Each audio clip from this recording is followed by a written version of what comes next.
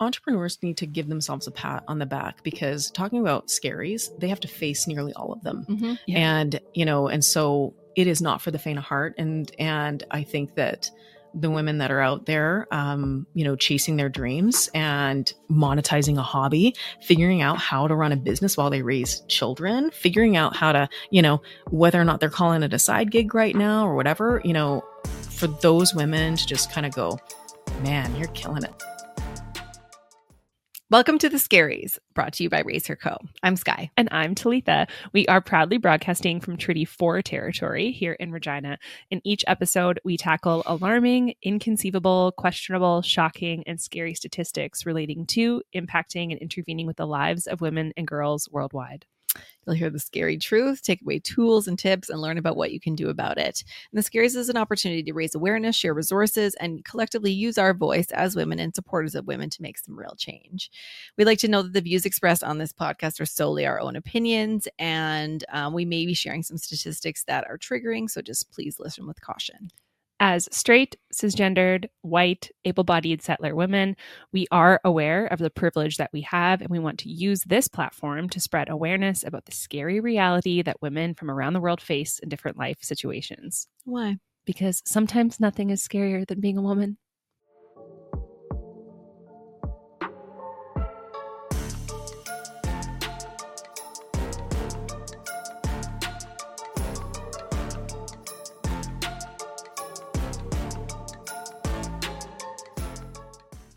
So welcome back to a new year, everybody, 2024. Woohoo! We made it. I know. So yeah, we did take a little bit we took a week off. Sorry if you One really whole missed week. us, but we just need a little bit of downtime to celebrate and reflect on the past year. But we're back. When we started the podcast, we didn't anticipate that we would, for one, need a break, but also that people would notice that we took a break. I know. So thank you. Thank So you for thoughtful. noticing. Yes, I'm thank sorry you for letting you noticing. down. Or if you didn't, then now you know. It's okay. But yes, forgive we're you. back. We're back with our weekly episode. And today, as we embark on this new year, we think about all of our goals, as usual, our resolutions, our goals, whatever you want to call them.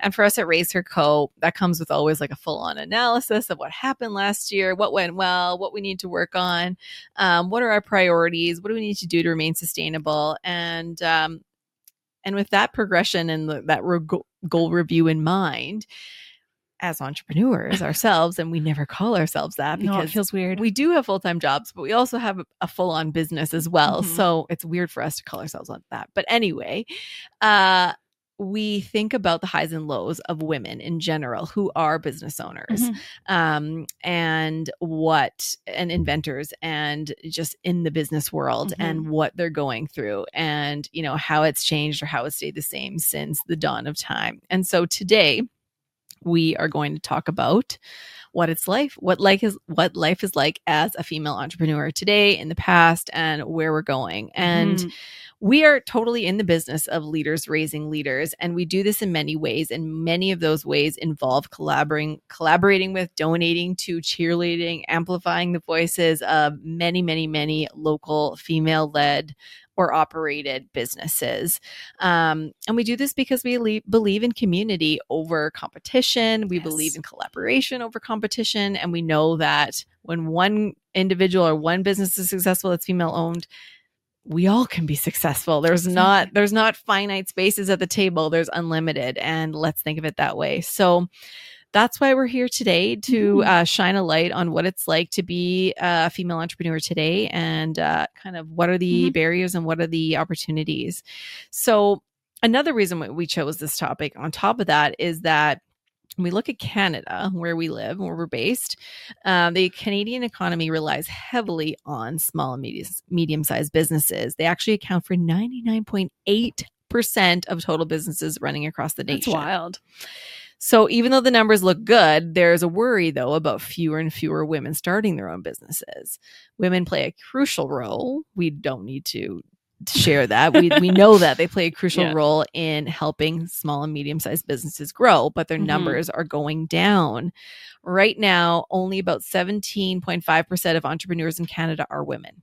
17.5% Not very much. in Canada. And that's the Canadian national average. That's not in Saskatchewan or other rates. I think the rate in Saskatchewan is about 15%. So the powers to be are concerned. Like, that is a concern. This underrepresentation not only holds back women's economic opportunities, but also limits Canada's overall economic growth. And when we drill down to the local data, so for our province in Saskatchewan, a recent report from the Women Entrepreneurs of Saskatchewan, aka WESC, uncovered that advancing gender equality in the creation of economic activity can potentially add, are you ready for this? 150 to 420 billion to Canada's GDP by 2026. That's a 6 to 18% increase. That's a lot of dollar bills. Oh, yeah. And hold on to your hats, because there's a lot more numbers coming with that. The Royal Bank of Canada estimates that simply a 10% increase in the number of women-owned small and medium-sized enterprises or businesses would add an additional 198 billion to Canada's GDP. Just a small 10% increase. Wow. So assuming that Saskatchewan accounts for 4.2% of the national gross domestic product, just because of our small population and all of that jazz, we are 4.2%. The province stands to still benefit from an injection of 6.3 to 17.64 billion in GDP. So like the numbers, it's the proof is in the pudding. 100%. Let's get more women moving on the business literally side. In 2019 alone, women entrepreneurs contributed 23.1 billion to the Saskatchewan economy and created nearly 192,000 jobs. Wow. That's a lot of jobs. That is a lot. Considering like our population in this city is like 250,000, or like that's a lot. Significant. Yeah. So why and how do more women entrepreneurs lead to a stronger economy, you ask? Well, the same report outlined that when Saskatchewan women lead a business, they are more likely to headquarter that business in this province. Yeah, which is cool. They like have Stay in local. Yeah, keep it local. Support local, keep it local. Women-run businesses also tend to create more jobs. They contribute to 26% of the total GDP and hire around 33% of the workforce in Saskatchewan. Digging a bit deeper into sector-specific data, women own 33% of businesses in the health and social assistance sectors.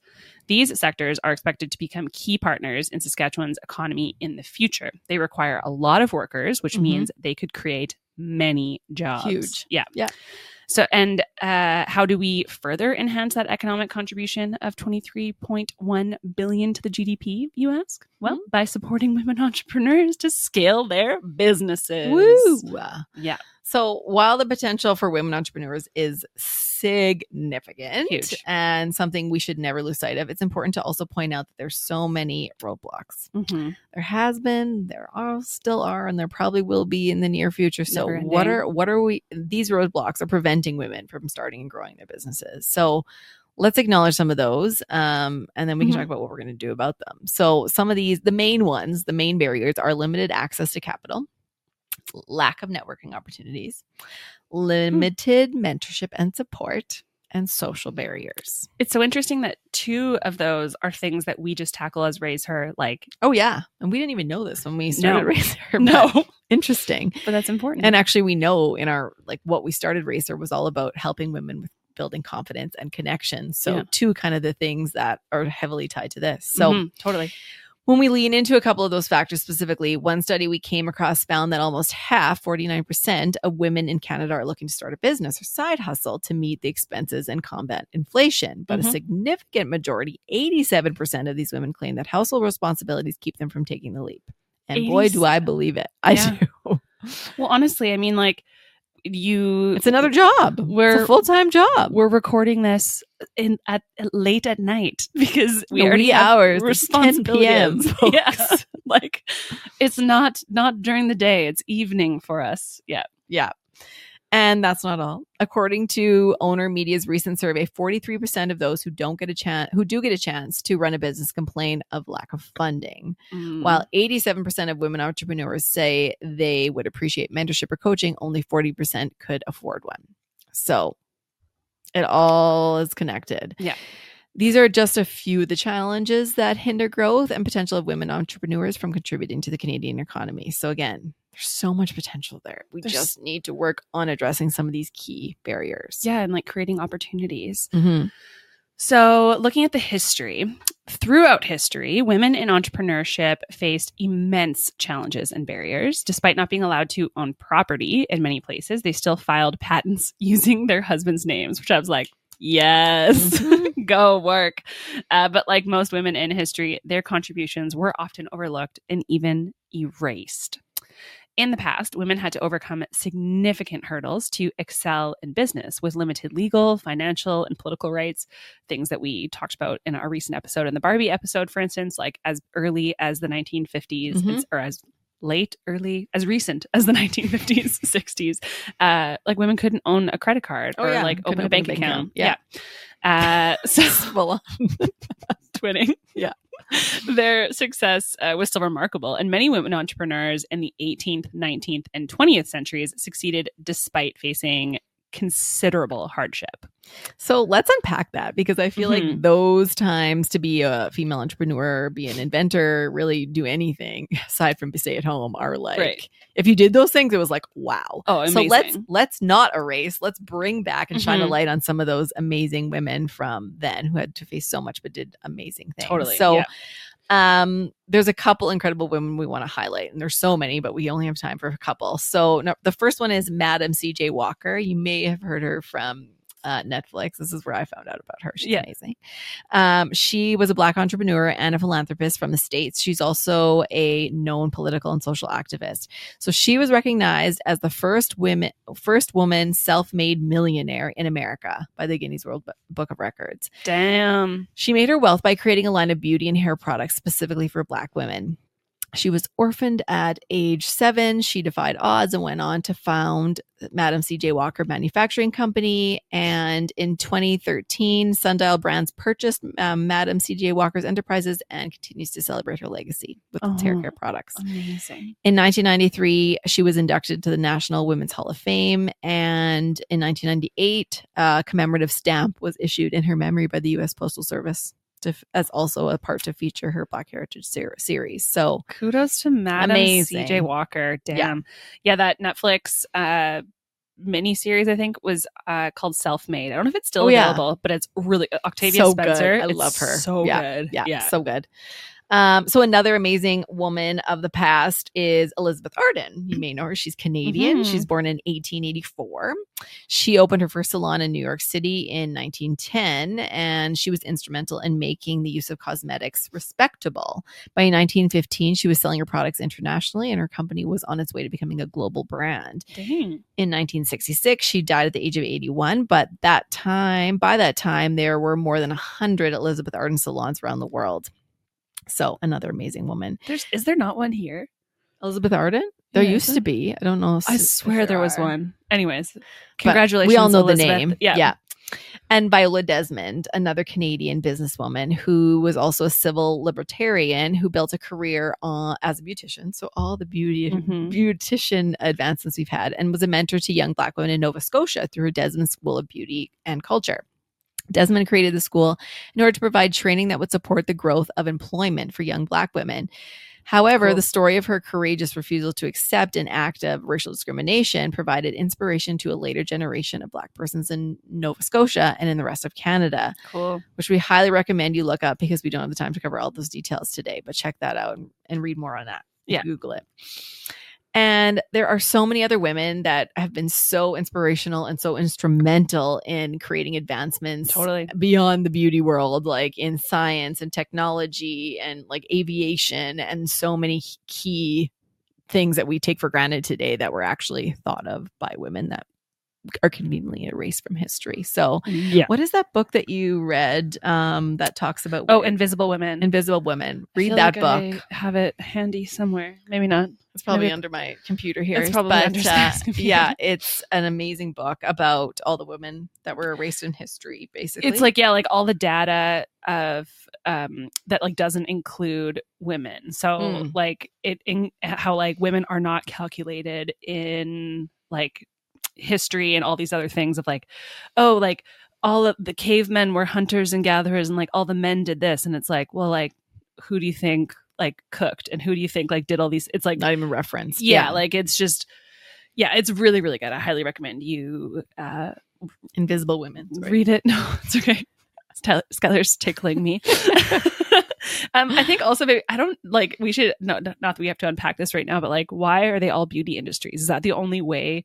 Not all of them, but like the ones that we covered is because of like that's so sector specific, but like that was the only space that they were like, okay, yeah, you can go like flit around and like play with makeup and like play with hair stuff. Right. Nothing existed that men led in those times. So they started like a novel thing. Right. It wasn't them taking over a new sector that's still male dominated. I think that's kind of where we see, and we'll get into this in a second, but where we see a lot of the female entrepreneurs leading in certain sectors, it's still those traditional sectors that women already are working more in. Yeah. So anyway, they were already allowed to play in that sandbox. Yeah. Yeah. Okay. So now that we've scratched the surface and acknowledging and honoring how much women have contributed to the economy and world at large as entrepreneurs, let's get back to present day and look at the impact of what a world with more equitable levels of women entrepreneurs would look like. So, how well represented are women in the world of business? And how many women-owned businesses are there? As you might expect, there have been many studies about these questions, but here are some of the standout statistics about women in business. In 2022, over 988,000 women, so nearly a million, were self-employed in Canada, showing growth despite COVID-19's impact. And around 18% of Canadian businesses, mostly small and medium-sized ones, are owned by women. However, women-led small and medium-sized businesses tend to have lower survival rates, though women entrepreneurs are showing increased early-stage business activity.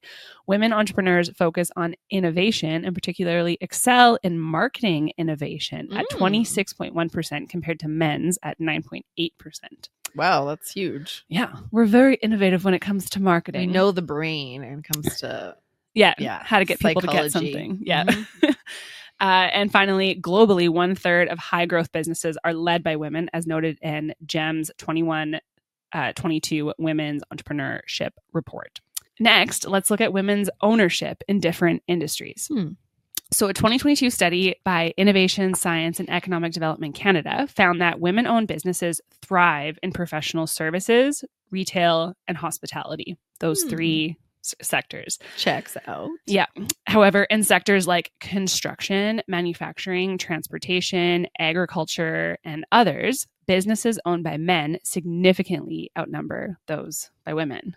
So like all the other ones. Well, yeah, like everything else besides like the hospitality, like retail, yeah. So like, why do you think that is? Like, do you think it comes down to the fact that women are just, we have these preferences that we just want to be in the retail, hospitality, and professional services?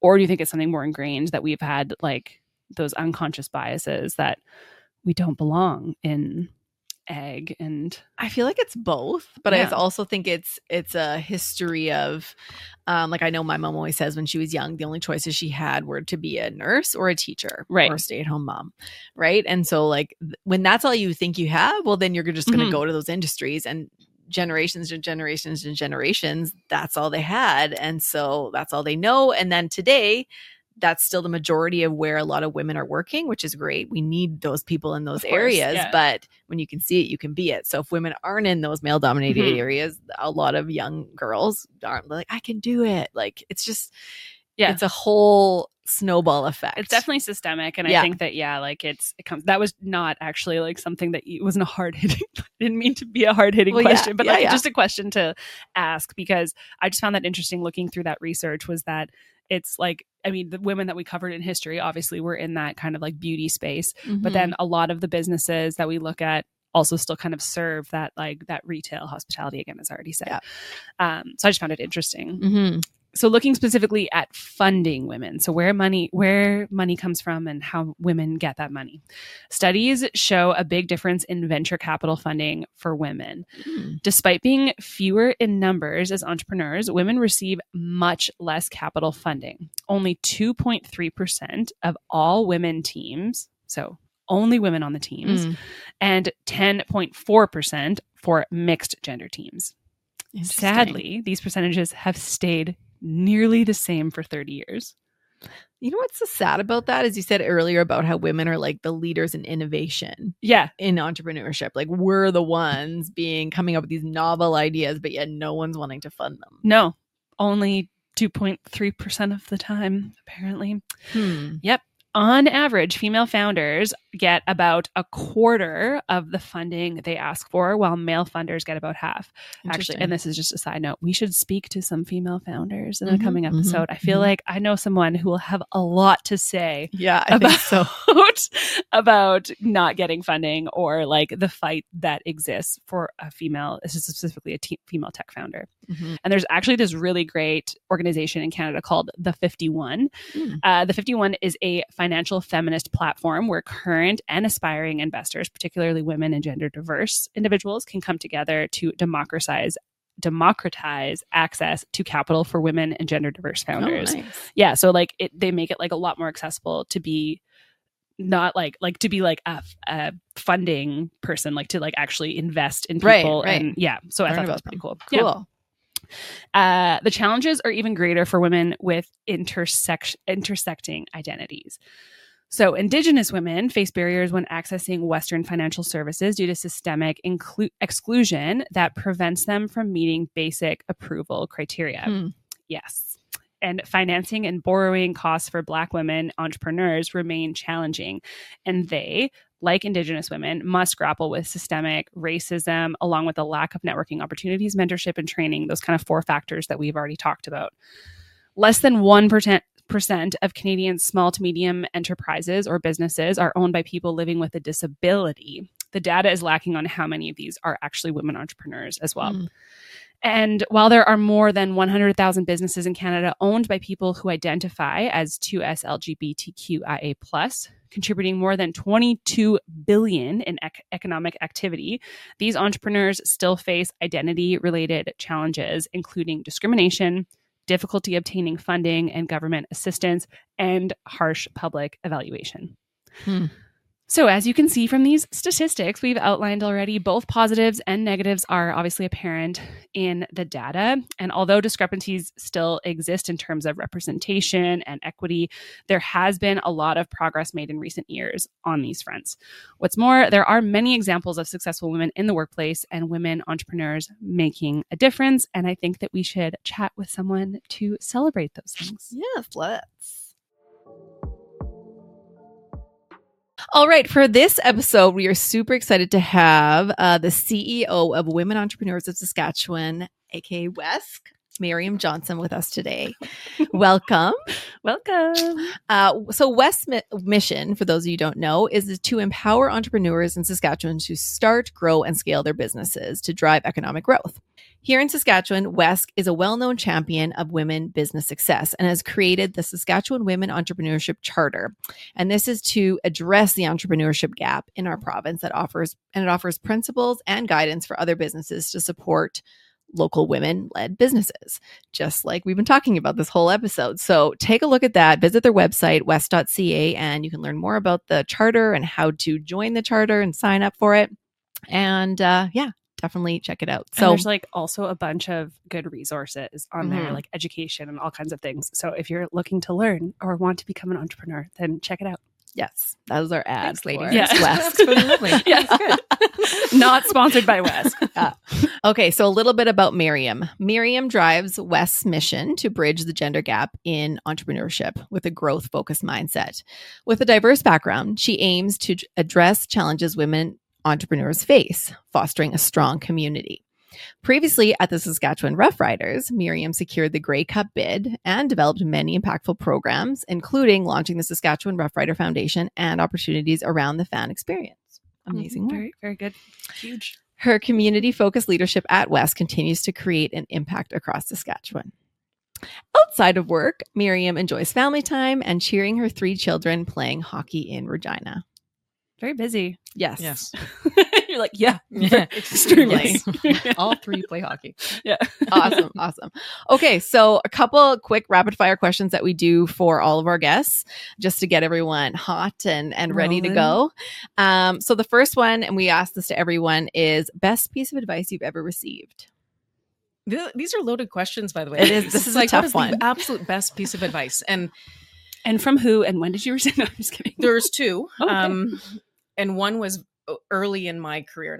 And the reason why I think about it all the time is I went, man, that was pivotal for me. That was like such a huge moment. And, when you're young and upcoming and you're just trying, you're absorbing everything and you are in, at best, a middle, situation. You're doing your best to try to you're trying to succeed in what you're doing. And, I was at the government of Saskatchewan at the time. And so I was with executive council and it was a position that, we were meeting with, wildly different stakeholders, from ministries to crowns, CICs, to the actual agencies, creative agencies, you name it. So just in our boardroom, these meetings are happening constantly. And so some things I knew very well, like the agency side, and some things I didn't know so well, like the research side. And so the things that I didn't know so well, there were times that I would find that I would speak too much and fill that space. And so I had a manager, Colleen Opseth, who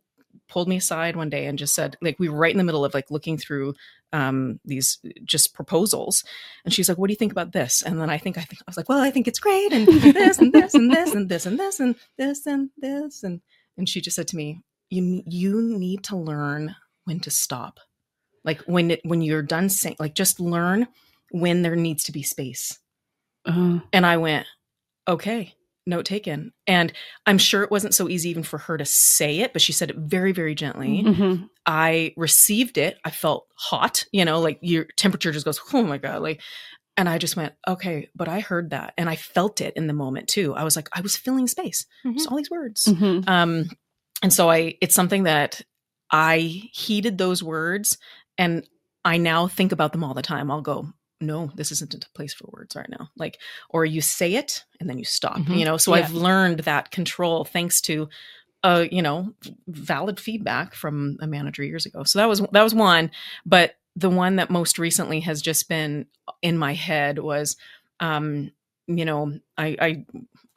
feel so fortunate to be the CEO of WESC, and I kind of thought, okay, you know what? I got my first CEO job. I'm 40 years old. Like, this is wild. Like, yeah, I was like, yeah. I was like, oh. And again, I was like, I don't know. I don't know if I can do this. Like, but they think I can do this, so I should probably be able to do this. And I had Eric Dillon reach out to me, and he reached out. I met him through the Saskatchewan Rough Riders. He was on our board. So, and obviously in the business world, we had known each other in that sense. But he reached out to me and just said, I'm just coming off my first CEO gig, going into my next. And so, congratulations on your first. You're going to knock this out of the park. If I'm here for any type of advice that you might need. And I thought, okay. I was like, Eric, thank you so much, Eric. I'm cashing this in right now. Yeah. Amazing. And so I said, Eric, what would be your advice as I start this? Like, I want to start this on the right foot. I want advice of another senior, CEO to be able to actually, what is advice that you would give me, a mindset that I can even start? Because because you can read and you can listen to podcasts, you can do this, you can do this. Yeah. You're trying to absorb it all, but you, Eric, and someone that I just admired so much. And he said to me, he wrote back and goes, absolutely, I can give you advice. And he said, they hired you to lead for a reason. So when you see a decision that can be made, make it. And I kind of thought, okay, even if that's within the first 3 months, because you say you read these books. And he said, it doesn't matter when. Like, as soon as you step into this role, you were hired to lead. And so if you see a decision that can be made, don't be afraid to make it. And I thought, ooh. Okay. And so, man, for the that whole first year in the role was Eric Dillon and me kind of going, oh, this is too much. Is this too much? And having Eric Dillon and go, but is this clear? Yes, this is clear. Okay. I'm making this decision. So I think that's like the biggest and hardest part about being in any sort of that leadership role. And I mean, I've never been a CEO, but I can imagine that, like, the imposter syndrome of like, oh, I don't think I belong here. And like, just keep reminding yourself that you in fact do. Well, and you want to, and I think the thing I've learned the most in the last year and a half has been wanting to then go, okay, you're thinking, this is the decision I'm going to make. And you want to go, hey, I'm going to make this decision. You think that's right? Oh, yeah. Hey, I think I'm going to make this decision. Want to get everyone that's right. And then side. You're like, no, you don't get to do that. Yeah. No. Now you just have, you don't get to do that. Yeah. So, you gotta trust. Yeah. Trust and believe. That's awesome. Great advice. Very good advice. Yeah. Okay. Second question. This is also hard. I'm just going to warn you. I'm going to have a sip of wine. So if you could grant one gift to women, all women, what would it be? And this one, I saw this question and I kind of thought, oh man, like, because you immediately go, well, it's not even, the table isn't even set for all women, so you're like, well, this is, if we could assume that there was equality in that, Right. things were, even, that's how I want to preface it, because I'm like, man, there are so many factors for that question that I just kind of thought, oh, what is that one gift that I would wish? And then I thought, okay, the gift that I would wish to all women is peace, because I think it's underestimated just what peace can do for someone. And I mean, peace of the spirit, peace in just even your everyday life, just the feeling of peace is one of those that I think is absolutely priceless. And when you experience it, and to me, you can experience that at any, socioeconomic factor, right? Absolutely. Like, but I thought it was one that I went, man, if I could wish anything, it's that feeling of peace. Beautiful. That makes me want to like take like a deep breath and relax. Right. Yeah. Like just thinking about that. Cause even like, I feel anyways, like I need to like keep like one-upping and keep, like, okay, I finished this course and I got to do this thing. And like, I keep going. And that doesn't really then create peace in my life. Cause it's like, I have so many other things going on. So, or peace comes when you've done it, you are having your coffee the next morning and you kind of go, what is that sensation that I'm feeling right now? It's not constant. It's when you feel it, that it's peace. Yeah. So it's pretty hard to always be in that. It's to know, hey, because I think there's a lot of people that don't tap into that and go, no, this is peace I'm feeling. Yeah. Yeah. The exhale. Yeah. Yes. This is peace. Yeah. Beautiful. I love that. Okay. Thanks. One last question. Yeah, I'm really glad you let me think about these, by the way. And it wasn't like off the cuff, because boy, I woke up last night in the middle of the night thinking about it. Oh, it's just sorry. No peace there. No peace. Thinking about peace. So last question is, what is your scary? And this could be like what scares you, like spiders, or it could be like what actually keeps you up at night and really haunts you. Yeah, this was another one that I had to think about for a little bit, because I thought, what is my scary? And I think it's also a driver of mine, because it was funny, because as I started to think about why it's a fear, I also go, oh, but it also is what is pushing me along, and that's the fear of regret. And regret, raising through these three humans that I have the gift of raising, so I'm in the latter years of raising them now, especially, I've got a 16-year-old almost. And when you watch that all happen, you start to go, what have I not done? Like, I don't want to look back and go, oh, I regret not doing that. Or I regret, the fact that I should have said that. Or so it actually propels me, but it's also the thing that I fear the most is, did I not do something that I should have or wished I would have done? And so I'm very intentional for that sense. And I'm thinking, okay, no, that might be uncomfortable, but I'm going to have regret if I don't. Yeah. Well, it's good that you're mindful of that though, too. Yeah. That you think that through. So when you're scary. Yeah. Well, I'm like always going, oh man. Okay. So now we're getting into the deep stuff. Well, this has been pretty deep, but we're getting into I know, it was like, we went there, guys. These were deep questions. We're getting deeper. We're getting into the light rapid fire before. Just a little light chat. Just a taste. Okay. So we'll take some turns asking these questions, but I'll kick us off and then we'll go back and forth. So first question is, what specific challenges do you see or hear about women entrepreneurs in Canada or here in Saskatchewan specifically face when starting or running their own businesses? I specifically starting is, I think that they feel so alone. So there's a loneliness factor in entrepreneurship that isn't probably talked about enough. People feeling like they're on an island. They're not quite sure where to turn. Sometimes they're making decisions, they haven't really done the plan to fruition, to actually be ready to take that leap into business or, have that solid ground before they go. So I think that a lot of it is there's just it's the awareness of all of the support that actually is available. Building yourself, your own circle of support outside of even the organizations that are available. But, that is one of the, I was listening to another one of your podcasts as I doing my homework for this, Awesome. and I did hear a stat, just on the gender pay gap. That it was 130 years, till, if we did nothing for there to be any parity in the gender pay gap. And, when we think about women entrepreneurs, like they had such a slow start, like they didn't get the opportunities that men did. And it's the reason why WESC even exists, right? Is we exist to support an underrepresented group, which are 50% of the population. And, sometimes I sit in this position, like, this is wild, right? Yeah. But it's wild.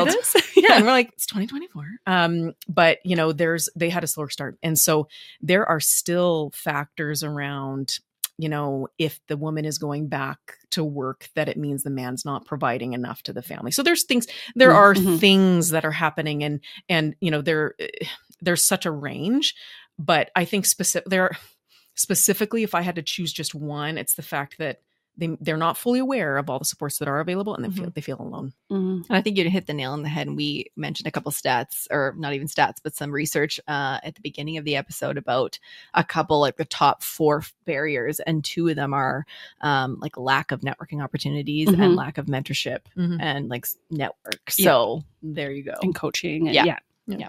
Awesome. So moving on to the next one, are there common gender specific barriers that hinder access to funding and resources or networking opportunities? Well, access to funding has been a massive issue. Right. It's one of the most significant, and another reason for our being is to offer that funding, because even so 50 years ago, 2024 now is 50-year anniversary from women being able to get a loan. So, before that, they couldn't even go and get the loan. Right. Even to this, and those are things, that's behavior that we still see in 2023, 2024, is the fact that women are not going and seeking funding anymore. They're like, I'm just going to have to find all this money. I'm going to save all this money, and then I'm going to start my 100%. dream. And men are going, I'm just going to borrow the money and I'm going. And, so there's even that, because they haven't had that support. I mean, so these are, and that's 50 years. Like when you actually think about that, I'm like, it's a long time. I'm 41. And I'm like, that's almost as old as me. And I Your don't lifetime. I'm very young. Yeah. I'm very young. So You are There's very just young. a spring chicken. no. So you start to go, like, there's major issues that you don't even think Right. are gender specific, and they are.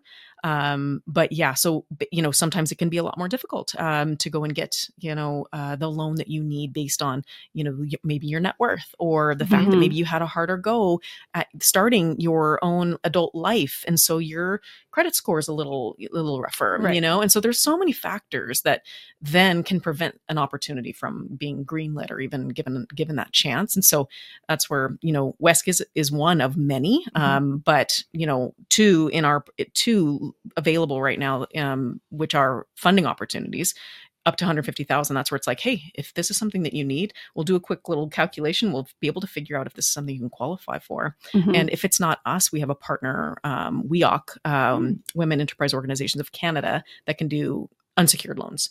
Okay. And so their job is to kind of go, yep. So they are doing Nice. their best to go, where are you at? How are you doing? Absolutely. We can fund this. That's why we are here, is to kind of go, okay, where is the problem?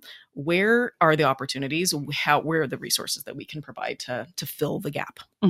It made me think when you said like women just being scared and wanting to be more cautious, like that risk aversion, which I feel like is in so many aspects of being a woman, like even applying for jobs, right? We don't apply unless we have all the criteria and more, and men apply when they have like 50%, right? Like it's so interesting to see that level of confidence and that risk aversion that's just like innate to so many of us. So, and it's perfectionism too. Yeah, 100%, right? yeah. So Oh, God. perfectionism, we had Kelly Garrett speak with us at our AGM. Yes, Ladies yeah, were there. yeah. But when she and I were talking about some things, we even prepping for her to come and speak to the audience, and she had even said to me, Miriam, what's one of the biggest pain points? Like, where do you think some of the biggest issues are with women? And she goes, I think it's perfectionism. And I said, you know what, Kelly, you're absolutely right. And we've done even the data. We can see it is these little, they just want it to be just right. Yeah. Oh yeah. And so it's just different. The mindset, the way that we women are built, really. I mean, it's just the way we are. But that's where you almost have to do the training on our side, going, don't wait for that. Mhm. Don't wait. You know, if this is a dream, like here are the things that you can do. Yeah. So it's both, right? Oh God, it's even starting this podcast. We were like, it's not, we don't have all of the right things. Oh, and like, yeah. I'm We don't know not how to ready do it. yet. Like we were too scared. And then it was just like, you just got to try. Yeah. Got to try and fail Yeah. or succeed. Hopefully. Always succeed. Hopefully Always succeed. Yeah. Yeah. So next question, how does WESC work to address issues related to gender bias and stereotypes in entrepreneurship? Some of which we kind of went through.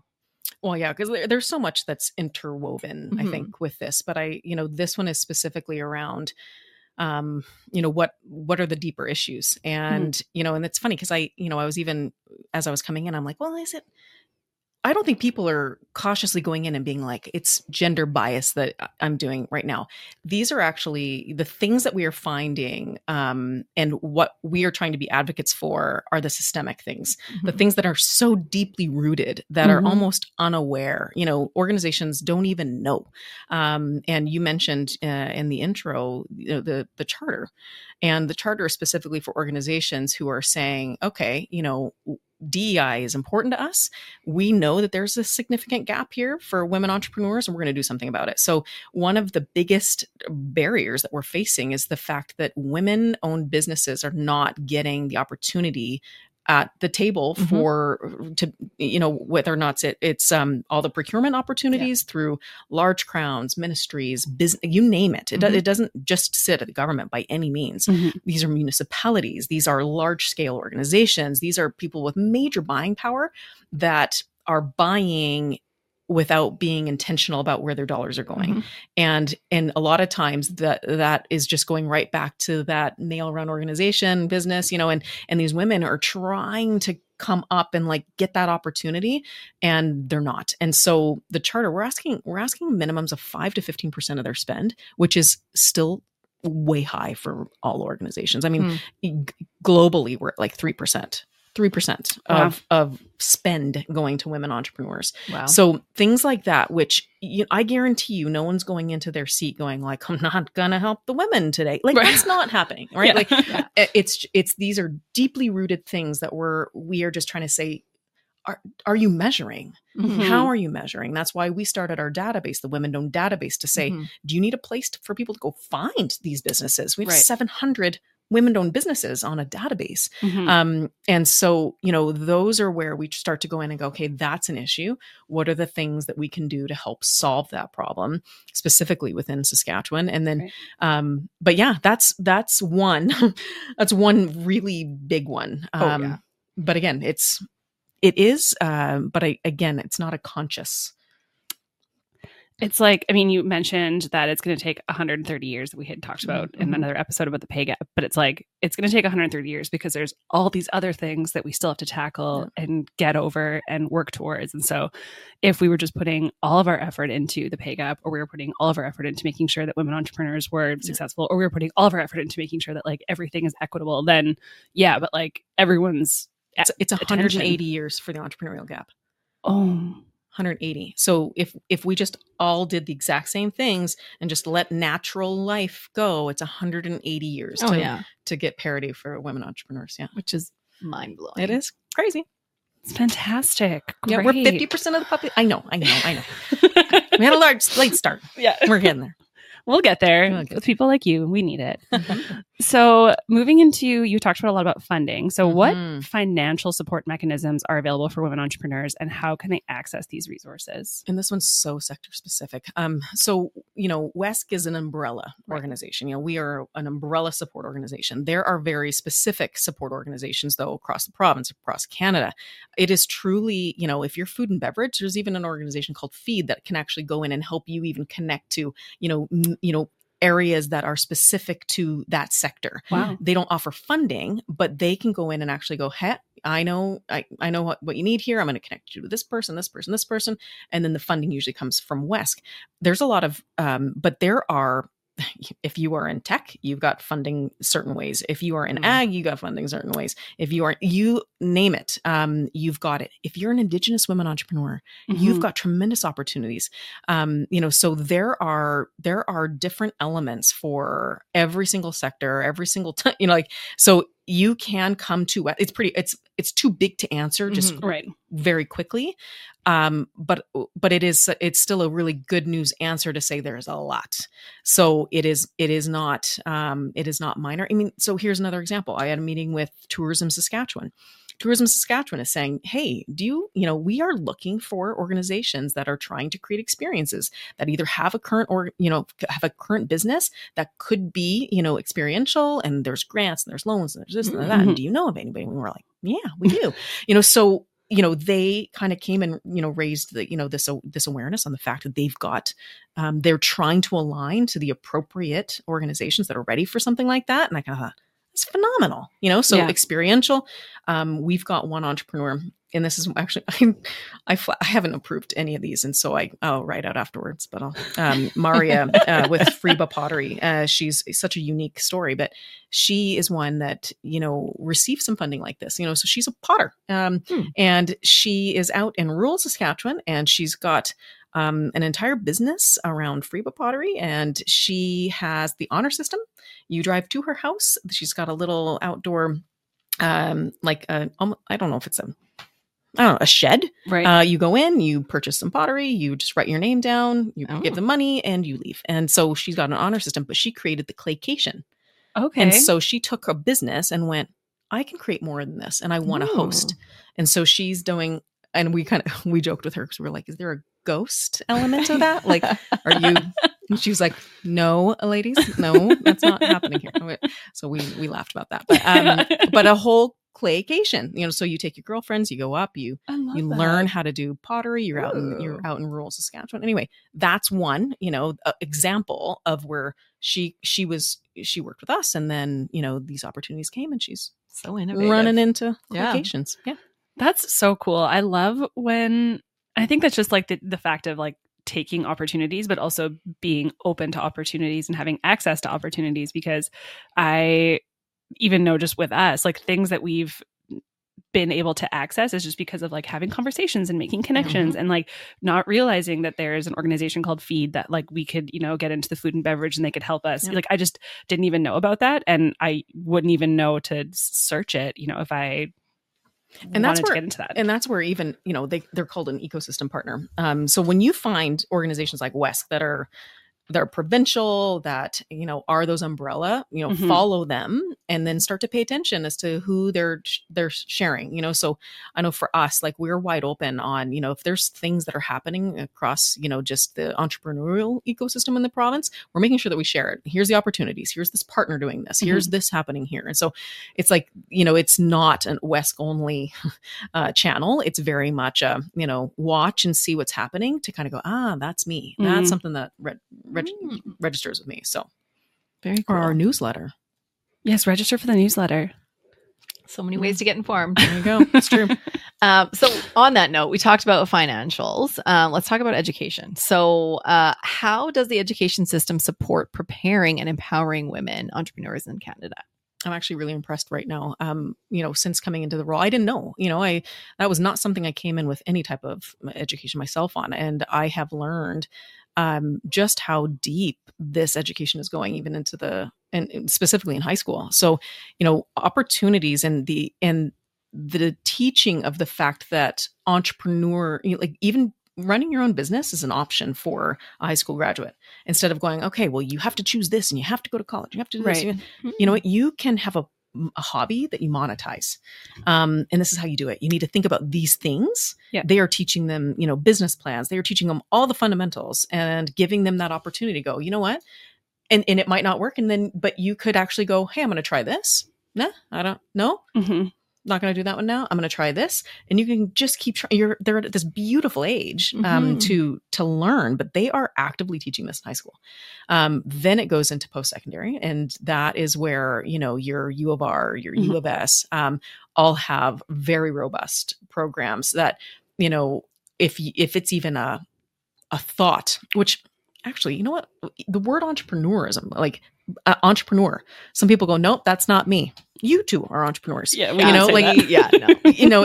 people go, no. And it's like, if you're monetizing a hobby at all, if you've taken that hobby that you love so much and you're going, no, this is now what I'm going to do. You are an entrepreneur. And so but it's a tough word to resonate with, especially with kids, whether or not it's university. I mean, even grown adults go, I didn't think I was an entrepreneur. And so sometimes I want to change that name. I'm like, can we just blow that name up? Anyway. Yeah. We need to rebrand. It needs a rebranding. Yeah. So or a few words, right?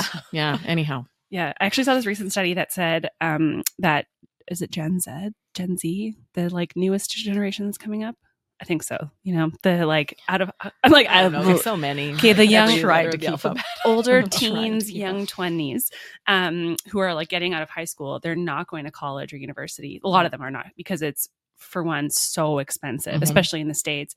And they are taking these like alternate routes, and it is looking at like monetizing hobbies and that type of thing. So it's really impressive, because that's not something that I would have ever probably been like, I'm just going to risk it. I mean, that risk aversion piece. Well, also, and it's so easy, like on TikTok, and like so many ways, totally, like all the affiliate marketing programs where you can sell stuff for companies by just promoting them. Like you can make money in so many ways now. So yeah. That's very interesting. No, but I think that our youth are much more aware of this as an option than 100% than we or our parents or anything ever were. Yeah. It's just that like access to information. Yeah. So speaking of access to information, are there mentorship or training programs in place to help women develop the necessary skills for entrepreneurial success?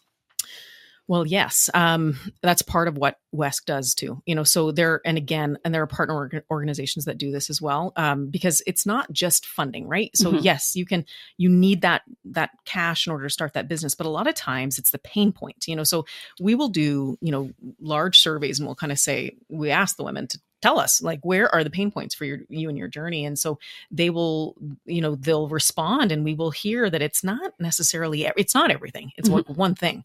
This is my pain point. The finance side of my business is my pain point, or I'm really struggling at knowing how to market. And as soon as I touch social media, it's overwhelming, so there's things that are their pain point, and that is where we start to go, okay, we are going to develop our programs around that. And so how do we make sure that we are providing the resources so that if it's that pain point, that they're able to go, there, I feel better now. I've got a little more confidence, and on they go. And then they can keep seeing the succession.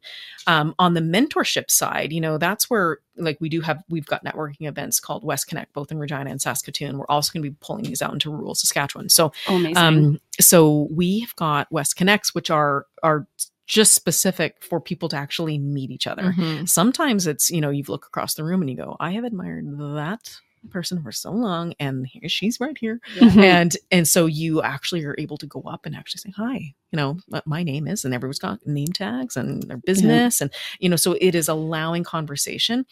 Mentorship, though, is where you make a connection with someone, and then that is a deeper level of connection, where we do work with, Hive YQR, and this is where Economic Development Regina, FHQ Developments, and ourselves kind of went, especially Regina right now has an area where you can actually go on and say, this is your field, and they match you with a mentor. That. Yeah. So, those are things that we're trying to figure out. How do we still connect? Because having that mentor, having that guidance is an art too. So it's also teaching people to go, don't be afraid to reach out. LinkedIn is such a phenomenal place to just send that note.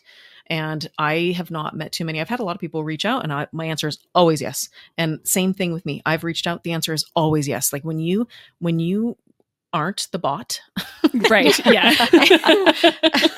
It's when you're a real person. Genuine and it's authentic, and you are truly trying to connect with someone.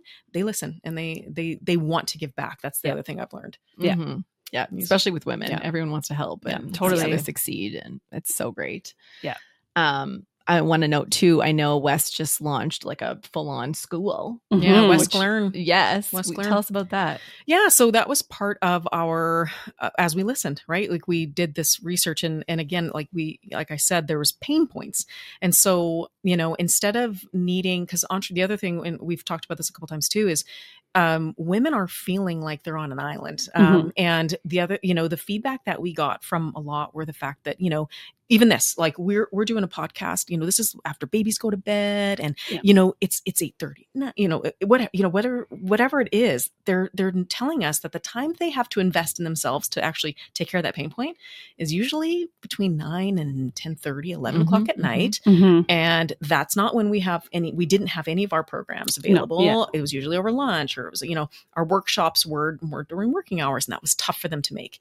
And so we went, okay, how can we create something that allows any woman at any time to be able to go on and look and go, here's my pain point, click the button and start the process of absorbing the information. And so these are they're online classes, really. They are very detailed. You can go through, there's little quizzes to help you kind of go, yep, you're on the right track, keep going, and then at the end you get a certification of completion that you can proudly share on your channels to kind of say, hey, I just completed this finance course, or this marketing course, or HR course, and and it's able to go from there. So we're very, very, very excited about that. So it's brand spanking new for WESC. Huge. Yeah. And so you do have to dig a little bit on wesc.ca to find that, but WESC Learn is available and up and running for any woman that needs something right now. Amazing. Okay. So networking. Here's another barrier for women that we kind of mentioned earlier. So you kind of even talked about some of the opportunities that WESC provides, but we'll dig into this one quickly a little bit more. And I have a story on this too. But what networking opportunities are available for women entrepreneurs to connect with mentors, peers, and industry professionals? So there's WESC Connect, and it is monthly, both in Regina and in Saskatoon. So there's every month except during summer months, because everyone wants to summer, and during Christmas, just because there's a lot of Christmas parties. And so those are the months that we just kind of go, you know what, we'll network on the other months. But every month we do a networking event called WESC Connect, where the entire purpose of walking in those doors is to be able to go and show yourself and your organization and your business off, and be able to actually, if maybe that's even some of it, you haven't been able to pitch your business. Can I just tell you a little bit about what I'm doing? This is what I'm doing. And then, oh, that's really cool. But you have the ability to go and just meet other like-minded. Maybe you've never heard of, a business that someone else has been doing. It allows women to come out of, a lot of times they're at home or whatever, and then they're going, okay, there's a lot of me's out there. And so there's almost that familiarity. And then we are bringing in speakers at these events that are they're not always examples of great success, but sometimes we are even showcasing what it's like to be a startup. What are you facing right now as a startup? What has that experience been like for you? And so we are trying to just open up the conversation that maybe someone in the audience kind of goes, okay, interesting. And then an open Q&A, because normally every time you listen to someone speak, you go, but wait a minute, how'd you do that? Yeah. Because they can't talk about it all. Right. So then you open it up to open Q&A, but there's free food, free beverages.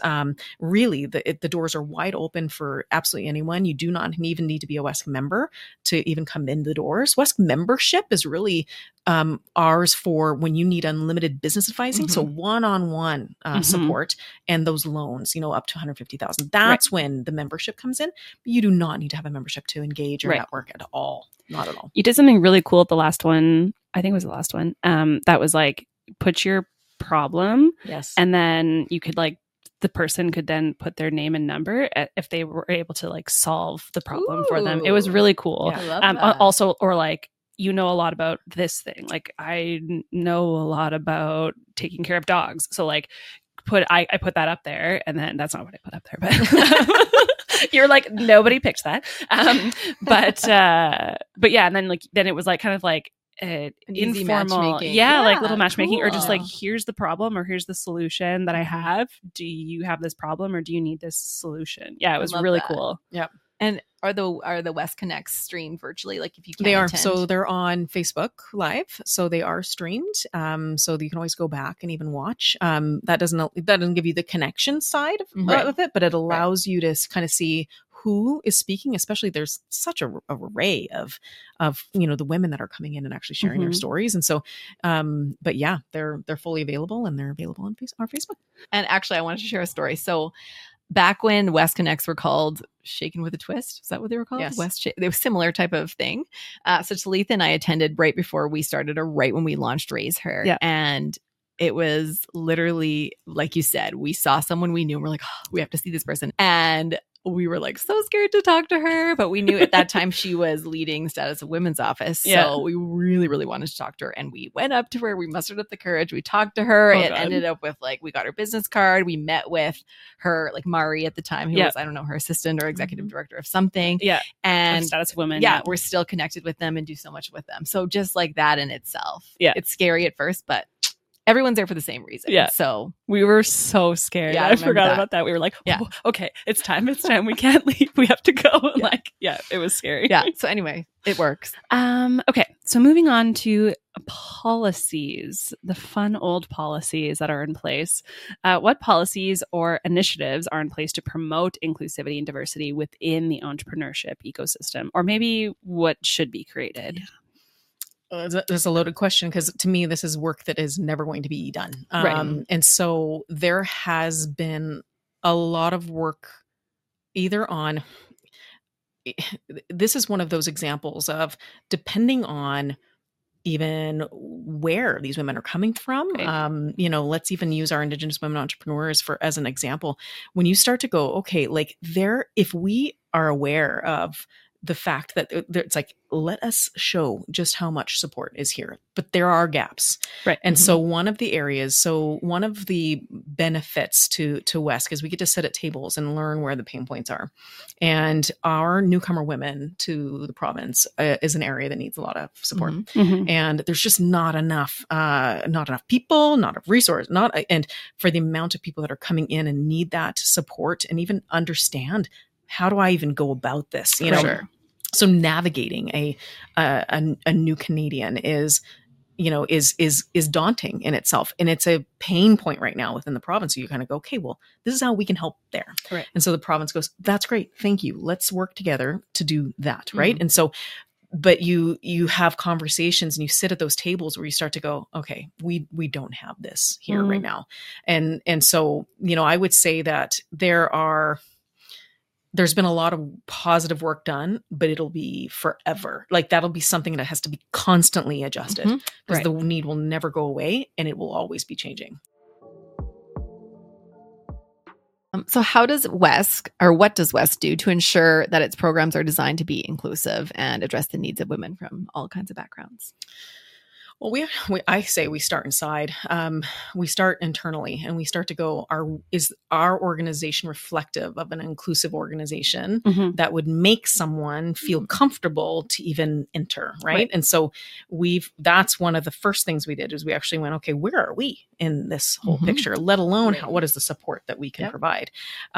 Because I think that, safety, feeling safe, feeling secure, feeling comfortable is a lot of that. And so we kind of said, okay, well, where do we even sit on this? So we created we have a report card, DEI report card that we built based on, worldwide feedback. We kind of went, okay, well, we got to start somewhere. Yeah, and so we as an organization started to go through, where are we at here? And it was like a ranking out of 1 to 5. And every single person in the organization, we would all just kind of go, this is what we all think. We had a cumulative report, and we quickly kind of went, we didn't expect this to be off the charts great, but we needed to start somewhere as even ourselves. Absolutely. Yeah. So you start to go, okay, and even that, you start to go, there's so much that we have to be cognizant of, aware of, making sure that we've got a finger on a pulse of that, being inclusive, and so we even ourselves are going, are we showing that in the way that we hire,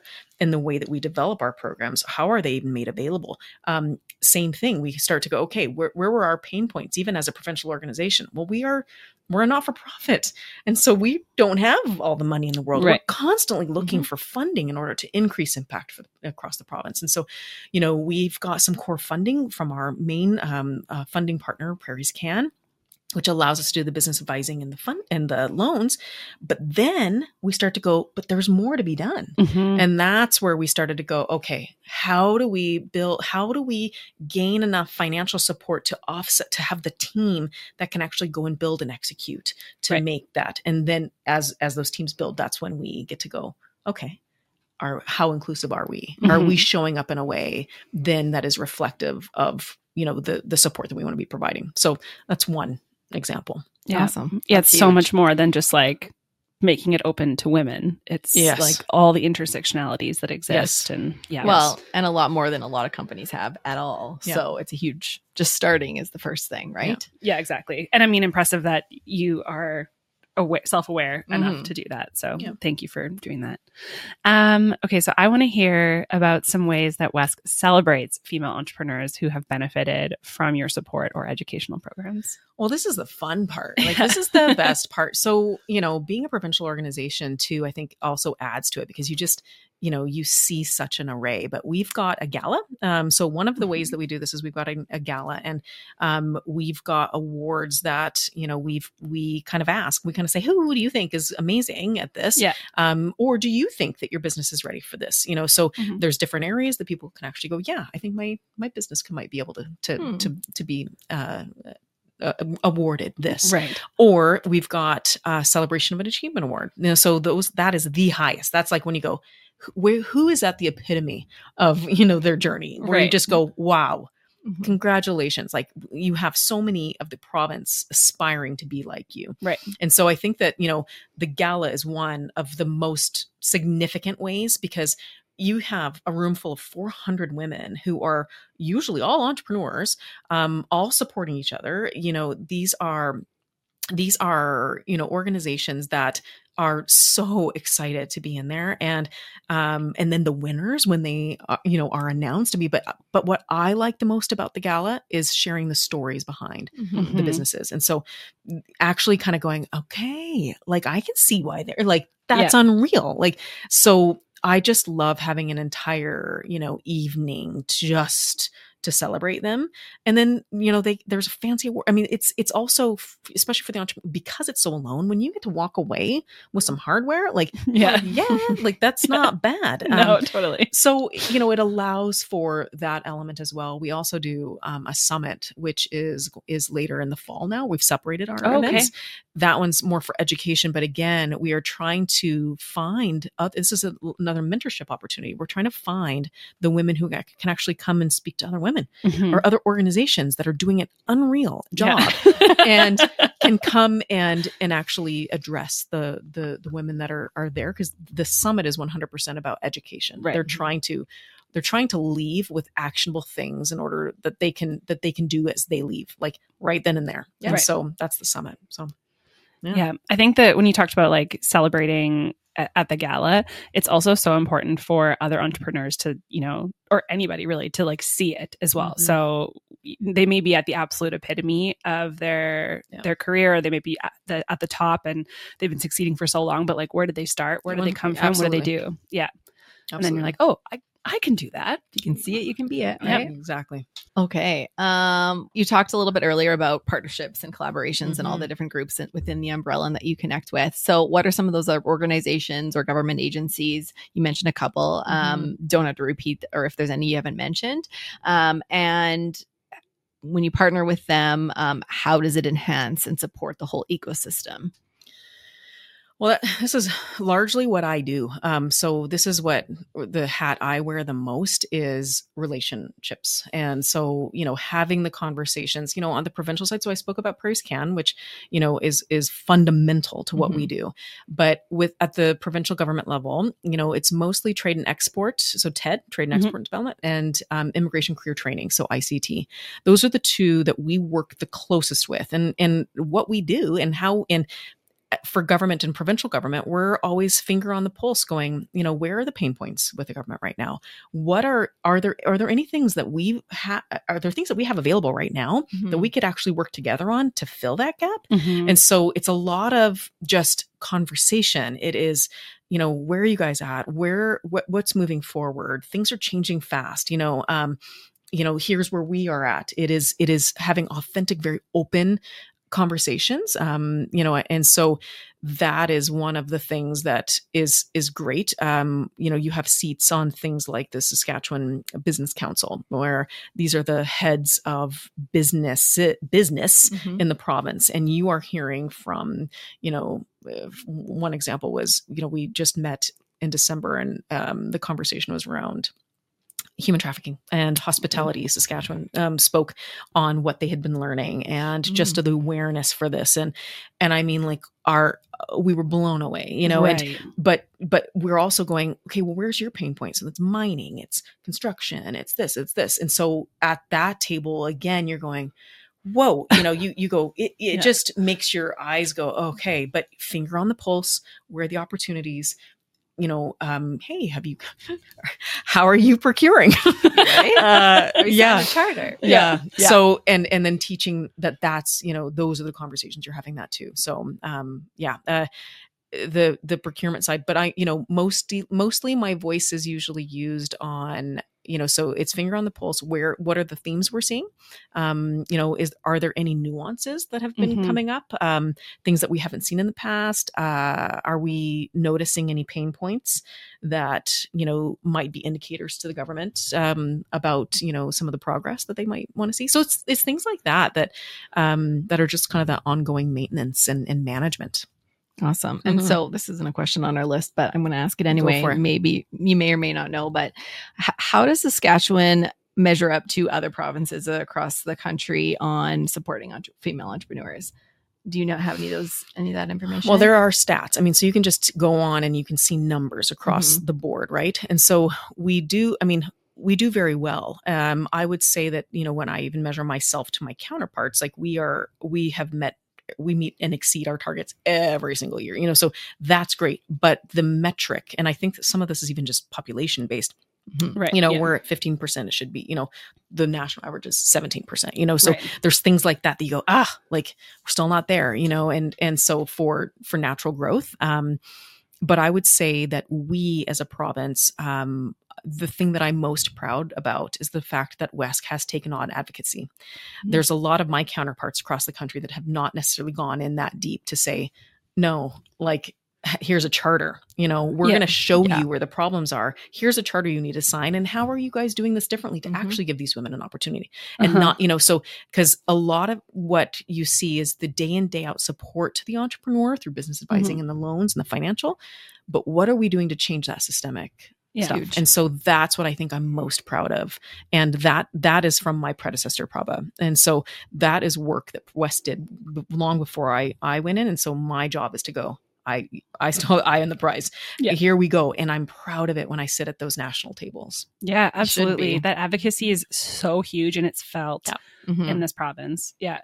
So talking about measuring that impact then, are there specific metrics or indicators that you use to evaluate these effectiveness of like your different initiatives that you're putting on? Obviously you have annual report and that type of thing, but in what ways and how do you measure them? Yeah. So a lot of what we try to do is identify what stage of business women are in, so are you starting up? Are you in a scale of growth stage? Because that just shows health too. When you kind of go, okay, if everyone's starting up, but no one's scaling and growing, that's an issue, right? Yeah. If everyone's scaling and growing, no one's starting up, that's an issue, so measuring all of that to kind of go, okay, that's a health factor. Are women asking for financing? And if they aren't, why? And asking counterparts. And this is nothing to this. No one makes, WESC doesn't make money on giving, on providing loans, by the way. There is interest that comes in and goes right back into the pool to help other women. Yeah. Unlike banks, that do make a profit on interest, WESC does not. And so even, if no one took loans out, it's not like we go, oh no, our loan portfolio would grow, but that's an issue, right? So there's things like that we are measuring going, okay. So those are health factors, right, in themselves. And then we kind of pay attention to, because sometimes people aren't ready for business advising or the financial side is just the natural engagement. Right. How many women are around? Are they coming to events? Are they feeling that? And a lot of times we're trying to even measure, are we, WESC, meeting your needs. Because then if we're not seeing the people show up or do that, then what do we need to do to listen differently? Right. What do we need to do to adjust to make sure that we are? Because that's a sign of just not delivering on what they're wanting. But there are definitely, I would say more so we're measuring just those hard numbers though on startup scale sector. We kind of take a look at, where are the sectors? Right. We take a look at, and this is actually even, they hadn't even measured this before, but it is now even on inclusivity and going, okay, Great. how diverse are the women that we're serving? So all of those are numbers that we report on. A couple more questions left, and we're talking about the future now. So what are some new and exciting initiatives that you can share, or some plans that are in place to further support and empower women entrepreneurs in Canada or in Saskatchewan? Yeah, well, and I can answer both. Because obviously we've got our eyes set on Saskatchewan as WESC, but at the national level, government and as government changes, you always go, is their focus on women going to change? And is the fact that there's always calls for funding, and one of the things that I found very interesting was the last big call for substantial funding was to organizations that could offer services to more than 5 or more regions. And so where the federal government is actually kind of going is they're going, okay, how much more impact can we make? And instead of it being so just in Saskatchewan, they're starting to go, hey, Saskatchewan, could you actually offer that in Manitoba and in BC? And you kind of go, well, yeah. So there's that kind of thinking, so I won't go into details, but to me, even knowing that type of thinking and those programs are being developed and we are issuing them, so you might see programs that are popping up that you're like, oh, that's different. Well, that's an ecosystem partner that we've signed an MOU with. So we're going to promote your program. And it's something that we don't offer. Of course, why wouldn't we offer it if it's something that's a total gap for us? Of course, our women need to see this. Yeah. And so we are working with people from across the country now to kind of say, we absolutely are going to help. So I love that. The other is on the national scale is they're trying to find solutions, right? I think that's probably what I love most about a leadership role period is finding solution. Okay, we got a problem here. You got to find a solution. Yeah. and one of them is on, and we talked about the charter and having a database, but when organizations do want to make that decision to support a women entrepreneur, how? We have a solution in Saskatchewan because advocacy is a passion of ours. Right. A lot of our counterparts do not. And so that is where, there are some really big thinking on, national databases and things like that, where women-owned businesses across the country will now be shared. And so organizations that are committing to that level of change have these resources instead of trying to find even their own solutions because they're trying to be intentional. Right. They're now going, now we have this. So there's a lot of things at the national level that I get really excited about that I'm like, oh, I love it. So that's one thing. In Saskatchewan, some of the things that I think, especially that you'll see from WESC, is we feel like we're doing pretty good in Regina and Saskatoon, but we're a provincial organization. So you start to say, well, how are we serving rural Saskatchewan the way that we want to serve rural Saskatchewan? Yeah. It doesn't mean that rural Saskatchewan isn't able to do all the programming and all of that, because there are ways, but we're like, no, that's not good enough. And so we are going to be executing in this fiscal a rural program that is bringing WESC into rural Saskatchewan, and we're very, very, very excited about that. So even right now, like our membership base or the people that we even see that sign up for our programs is still like 30% rural, which is pretty legit for population. But we want to do better. And so that's one of the areas. Youth is a focus, but the other is that you'll probably be seeing is on newcomer women and navigation of newcomer women. So rural Saskatchewan, newcomer women, and WESC Learn. Those are the things that I'd be like, watch this next fiscal. Exciting. That's really exciting. The interjurisdictional thing is really exciting because I think, probably a good thing about COVID was that everything can be online and we can all access everything if that's what the program is. So that's really cool. I like that. More heads are better than one. That's right. So the next question then is, what skills and experiences are critical for those future generations of women to have in order to succeed in business? Whew. Nothing like the heavy hitters at the end. Yeah. it's tough because it's not like I don't think that that's a necessary, like, this skill and this Right. experience. I think for future generation, what is so great, and when you think of the time, 180 years for, entrepreneurial gender parity, Right. what I love is we can see in our day in, day out, like the way that our own culture, right? Like we are watching the way families parent is different, the way we are raising our children is different, things like that. And it's going to take continued change at that level for it for us to get to that point where it's like, hey, you know what? You don't have something subconscious that's telling you can't do it anymore, because all your life you've been told you can do it, you can do it, you can do it, you can do it. We are just getting to that point where, the generation is getting to the point where they were told they couldn't do it. And you get told you don't get to do it long enough, you won't do it. And so Exactly. there's things like that I get excited about, that I go, you know what, when we continue to see change like that, I think that we will see a bumper of change. It's going to be magnified, because I don't think that people are going to tolerate, if it's not. And so as toleration goes down, more impactful change, I think, will happen. That's very exciting. Yes, I agree. Stoked for it. Yeah. That next generation. And we're already seeing it as we work That's with right. so many youth, We and they're are. just Yeah. like blowing my mind. Like the things that they do and they say, and they're 18, like, wow. It It's is just this wild. next generation Yeah. is, watch out. It's In a good way. Okay, last question. Dun, dun, dun. How does WESC envision contributing to the long-term success and sustainability of women-led businesses? I mean, that's the number one goal, really. Mhm. And I think that's the number one mission is just that. And if they can't, or for some reason that is out of the control, you then go, okay, well then what else do you want to do? Like, Mhm. to never let the dream die. But I think that, that is our essence, is, the contributing to just long-term success.